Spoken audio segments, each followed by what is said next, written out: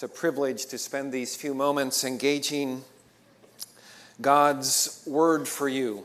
As Sue mentioned, we're in a sermon series called A New Thing, week 2 of 6.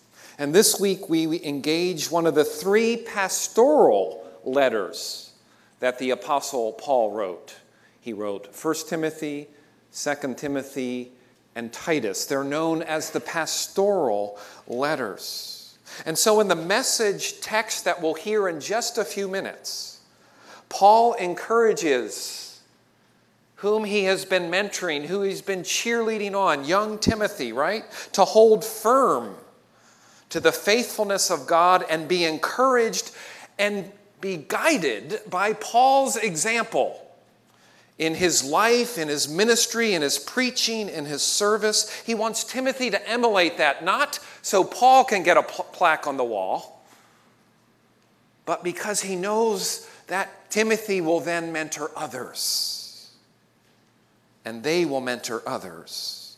He wants Timothy to keep following Jesus and to proclaim the core and truth and hope of the gospel. And we're going to explore that in a little bit later today. What is the core of the gospel, and what does it mean for each of us here today? Be faithful to the gospel, Paul wants Timothy to be. The sacred writings, as the ESV translates it, or the Holy Scriptures, as the NIV translates it. Be faithful to God's word, which points Timothy and us, friends, to salvation in Jesus Christ through faith. That's the core right there. Is your hand in the hand of the Good Shepherd? And so I want to just set the context of 2 Timothy for you. Just take a minute. The context in which we hear this sacred word, this holy scripture to us today. Timothy is in Ephesus. Paul had been to Ephesus a number of times, and Timothy is there in the church of Ephesus. And by the way, 2 Timothy is the last words that Paul will write. Obviously inspired by God, but it's Paul's last will and testament. This occurs after his 4th missionary journey. He has been imprisoned a 2nd time in Rome, awaiting trial under the Emperor Nero. So let's say 65 AD, just a few years ago, right? 65 AD, the 1st century is well on its way. False teachers are starting to proclaim a different truth, a different gospel in the church. Godlessness is on the rise. There's nothing new under the sun, friends. In the church as well as in society. And yet, Paul has confidence that the one who in the past had rescued him from death would rescue him through death to eternal life. Let me say that again. I really believe that Paul has confidence that the one who in the past had rescued him from death would rescue him through death for eternal life. So how do you handle times and seasons of transition? Everybody vote for that? We want change. We want transition. We want something to be different. And certainly this season of transition at Good Shepherd isn't your first time through any season of transition. Some of you have been through transitions here at Good Shepherd before, right? So this isn't your first rodeo. And yet, we all deal with change and transition and uncertainty differently. And so be honest with God or your small group or your life group or your friend or your spouse. Be honest with how you're really doing. How does it really feel to be in this time? And as Sue mentioned, each week our scripture reading will be from Isaiah 43, 16 to 21. And yet, let me show 2 more verses from that Sue just read. I think it's so important to be reminded from God. What is God telling us? See, I am doing a new thing. Now it springs up. Do you not perceive it? I am making a way in the wilderness and streams in the wasteland. Friends, God has not gone on vacation. Amen? Amen. Thanks be to God. I mean, sometimes we feel like God is on vacation. He seems to not answer us when we want it, what we want. But God is not on vacation. And so as we reflect on our season of transition here at Good Shepherd, we all the while keep asking the Holy Spirit to continue to guide us as we seek to be on mission, which, by the way, you all know our mission statement, right? Right? To invite everyone to grow into a Christ-centered life in God's family. Repeat this after me. To invite everyone to grow into a Christ-centered life in God's family. That's where God has called us. That's what we are to be about. We need the Holy Spirit's help to point people to Jesus, to remember to point ourselves to the saving good news of the gospel, to preach, to remind ourselves of the gospel each and every day that God gives us. That Jesus loves us, Jesus died for us, Jesus is alive for us, and he invites us into his forever family through faith.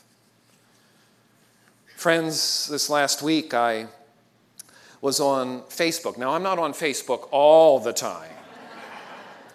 But I was on Facebook and learned of Pastor Charles Stanley's death and saw his son's post, Andy Stanley. And he said this, "These final few weeks with my dad have been precious beyond words. At the end of every visit, he asked me to pray for him, which of course I did, on my knees beside the big leather chair he was confined to for the past several months. But as I was leaving his house this past Saturday a week ago, he asked if he could pray for me, as if he knew. Then, as was his habit, he said, 'I couldn't be prouder of you, Andy.'" And then Andy writes this, "The source of a word determines its weight." Those were wonderfully weighty words, and his final words to me. I'll miss him every day until I see him again. The source of a word determines its weight. God's word, all Scripture is God's word to us. But think of it in the context that Paul's writing these words to us today. It was Paul's last words to Timothy, to the churches he served, and to you and me. These were God-breathed words through the Apostle Paul's heart and mind, and ultimately his hand, or his scribe's hand, however he got that done, right? But the main focus today, friends, these God-breathed scriptures, these sacred writings which point to the gospel. All Scripture points to the gospel, the hope that we have in Jesus, even in times of change and transition. Amen? Let's not erode the foundation of Scripture. Is never going away. It's never going away. We may wrestle with it, we may challenge it, we may study it, but it's never going away. The solid foundation, it's anchored in the promises of God, eternally secure bridge from death to life. It's what points us to Jesus. You know, when I was growing up, I went up to our mountain cabin several times. And can you picture that iconic mountain stream, right? Clear water, cold as all get out, running over those stones, right, that have been rounded over the years. And there was two places we could cross that stream. One was a big oak tree that fell over, right? And as a young teenager, no problem crossing the stream. I had never a doubt that that oak tree was going to break. Never. It's probably still there.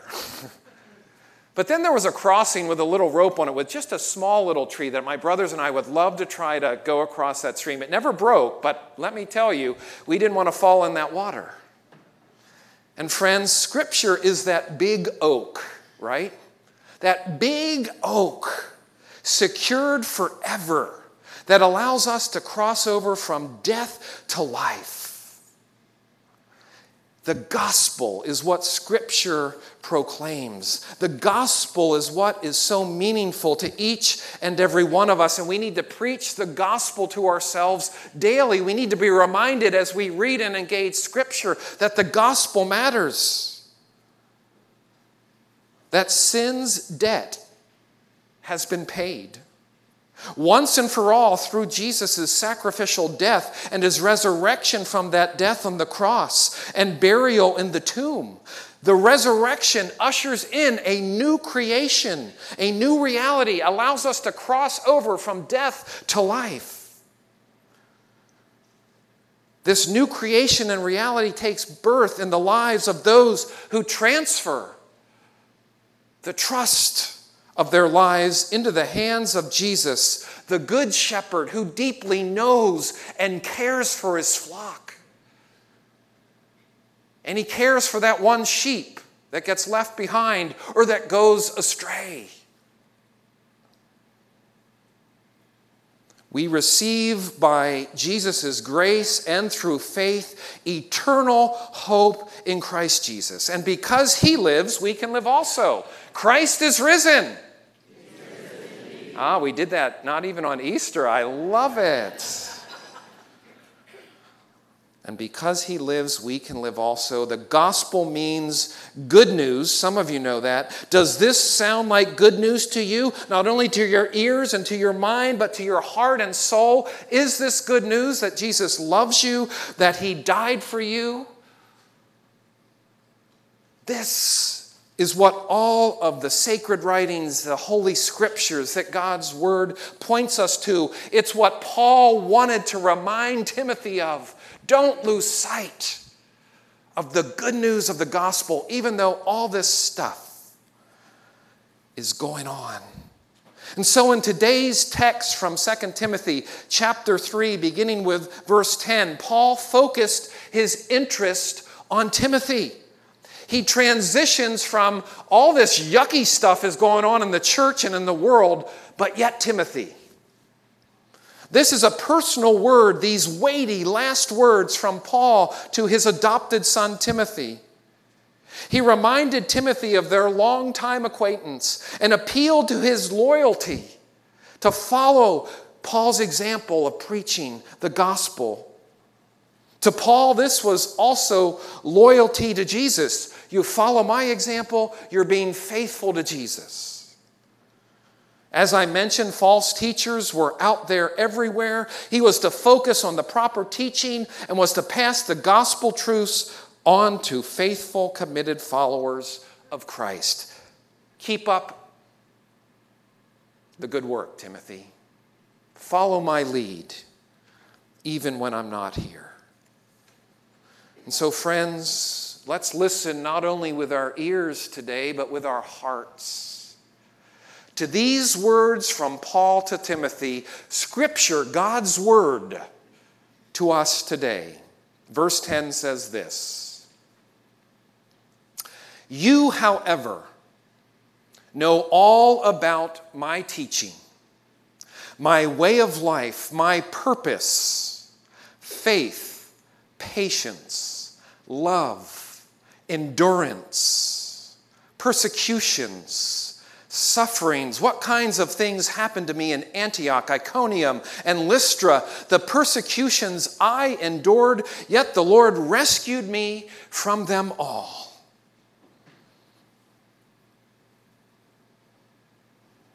In fact, everyone who wants to live a godly life in Christ Jesus will be persecuted. He didn't edit that out, by the way. What did Paul just tell us? In fact, everyone who wants to live a godly life in Christ Jesus will be what?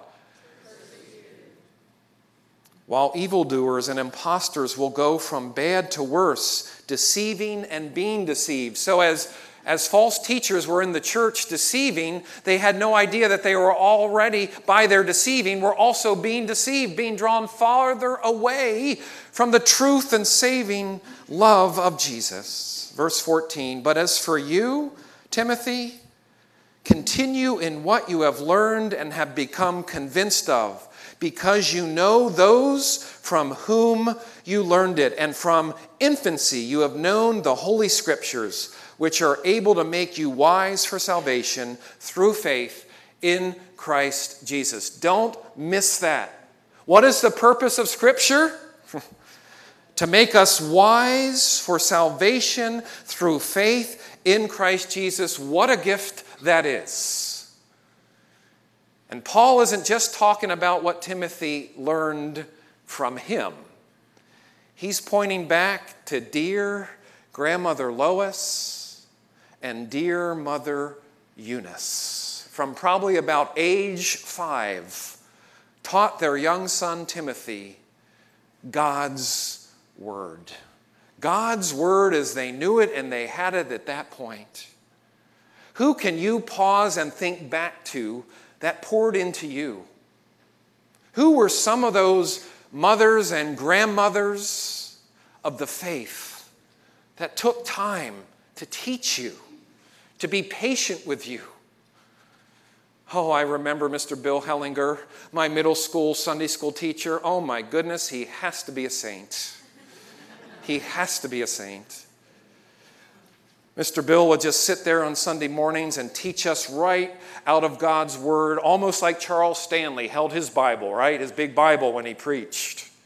He would sit there in a chair and read and teach us all the while middle school boys are doing what middle school boys do, pay strict attention to every Sunday school lesson for all 50 minutes.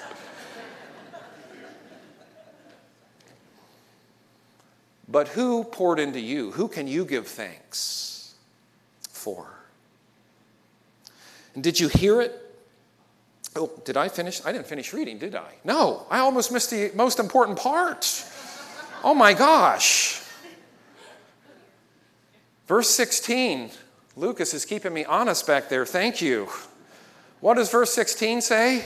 All Scripture is God-breathed and is useful for teaching, rebuking, correcting, and training in righteousness, so that the servant of God may be thoroughly equipped for every good work. That's the capstone.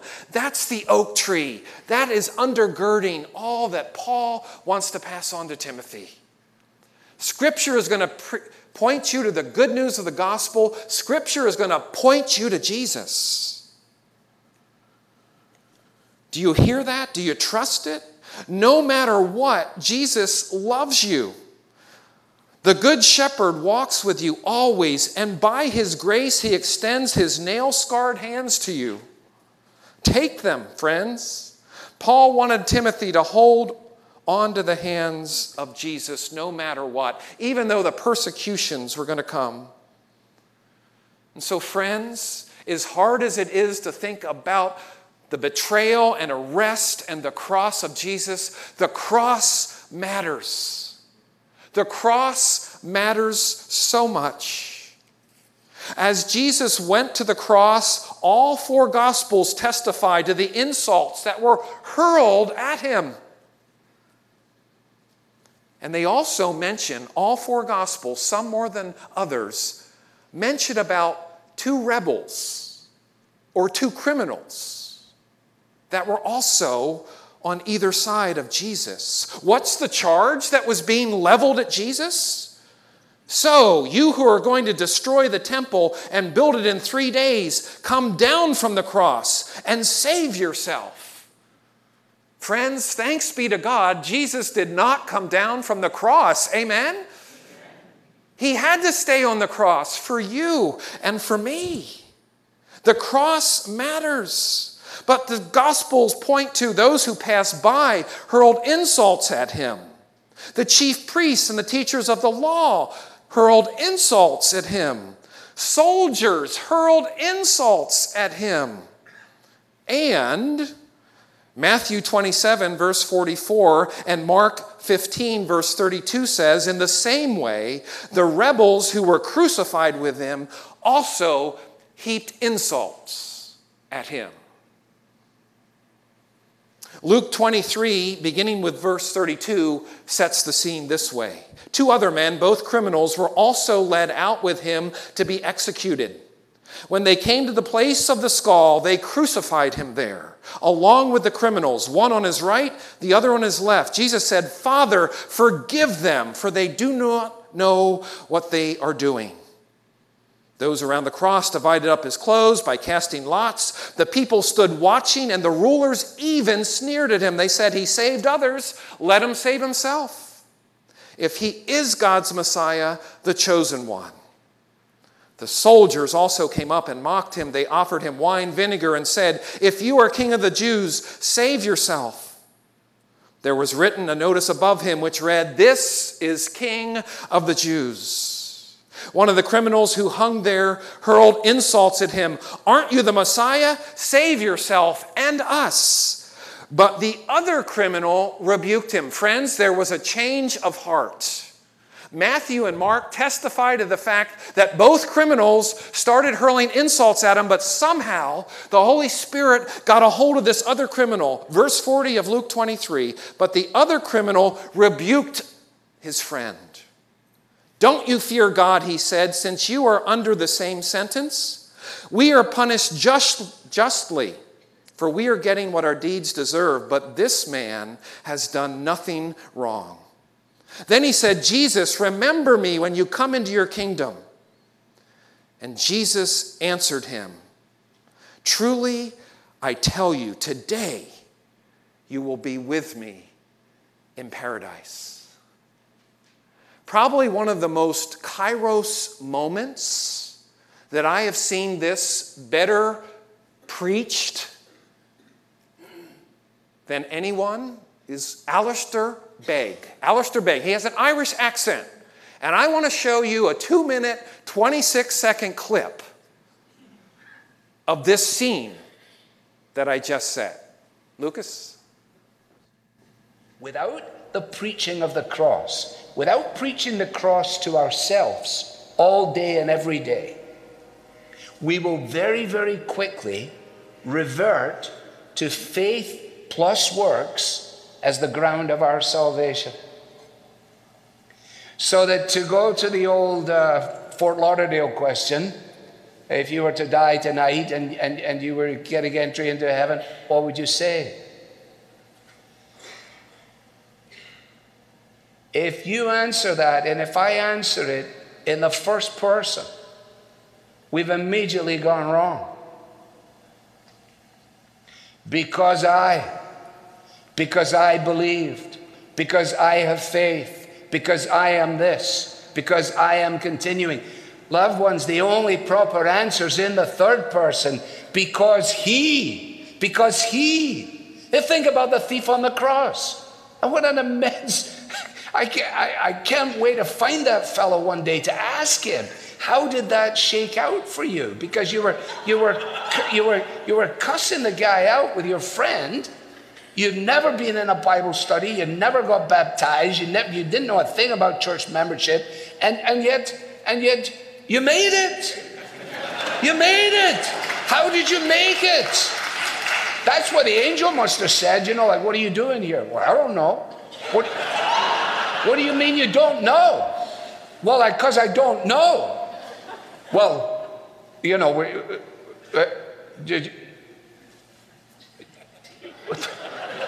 excuse me, let me get my supervisor. They go get the supervisor ranger. So, wait, just a few questions for you. First of all, are you clear on the doctrine of justification by faith? Guy said, I never heard of it in my life. And what about, let's just go to the doctrine of Scripture immediately. This guy's just staring. And eventually in frustration, he says, on what basis are you here? And he said, the man on the middle cross said, I can come. Now, that is the only answer. That is the only answer. But what hit me, and I must have watched that 20 times so far, and you can go home, all you Googlers out there, if you Google that, you'll have 20,000 versions. You can watch that right there. But friends, I just can't get away from the man on the middle cross said I could come. Do you know Jesus? Do you believe that his word points to Jesus? In 2 Timothy chapter 1, verses 8 to 10, Paul says this: "So do not be ashamed of the testimony about our Lord or me, his prisoner. Rather, join me in the suffering for the gospel. By the power of God, he has saved us and called us to a holy life, not because of anything we have done, but because of his own purpose and grace. This grace was given us in Christ Jesus before the beginning of time." Can anybody say wow? Wow. Those of you who went to Israel for me, who am I imitating? Our guide, Mike. Yes, every time there was that, say wow. Before the beginning of time. But it has now been revealed through the appearing of our Savior Christ Jesus, who has destroyed death and has brought life and immortality to light through what? The gospel. It all comes back to the gospel. Oh, the beauty and the saving power of the gospel. The man on the middle cross invites you to receive it today. And as we close today, let me share this brief story. And maybe I related to it as a person, and maybe you can too. A lady bears this testimony. "It may seem a small thing, but a stranger invited me to take the empty seat beside her in the front row of a concert. I arrived early, fully expecting to get a good seat, but everyone else in the audience apparently had the same thought. The few seats remaining by the time I arrived were directly in front of the large speakers, right where you want to sit in a concert, right? Which, of course, blocked a significant segment of the stage, let alone was going to give me plenty of volume. No seats were assigned, but as I was a bit shy about walking and looking around for other vacancies and didn't recognize any familiar faces, I sat by the speakers, which is exactly what I would have done. Not 3 minutes later, a lady came up to me and asked if I'd like to use the vacant seat beside her, front row center, one of the best seats in the house. It was absolutely lovely of her. And so, friends, Jesus, the man on the middle of the cross, fully God, fully human, wants you to have the best seat in the Father's house. But please don't take my word for that truth. The sacred scriptures, the sacred writings, the ancient words of the Bible tell us so. They tell us so. Paul's last words to Timothy again: "But as for you, continue in what you have learned and become convinced of, because you know that from whom you learned it, and how from infancy you have known the Holy Scriptures, which are able to make you wise for salvation through faith in Christ Jesus." The Scriptures tell us about the two criminals, the two rebels, and Jesus. The Scriptures tell us about the saving news of the gospel. The Scriptures tell us, but before the beginning of time, God has reached out and grabbed you and invited you into his forever family. And so this morning, I would pray that you would be bolder than I would be at a concert and get up out of that seat and move to a spot where you can see the stage perfectly, that you could see the room that God has prepared for you. Not obscured, not off to the side, but you're welcome in the Father's house. This I know because the Bible tells me so. About 12 years ago, I was at a small church conference in Montreat, North Carolina. And one of the songs that I was introduced there was called "Ancient Words." And I thought it'd be very fitting to close with this hymn. And if you don't know it, that's fine. Just let it wash over you the truth and power and hope of these ancient words of the gospel. Dear Jesus, we love you and we thank you for who you are. And we thank you that you invite us to come just as we are to you. So thank you for Paul's last words to Timothy, reminding him and reminding us that the gospel matters, that Scripture matters. And even though everything else around us may be in state of flux and transition and change, your gospel truth holds true now, and it will until you come again. And then for all eternity. And so we give you thanks and praise for who you are, Jesus, and for your word to us and for us each and every day. We pray this in Jesus' name. Amen.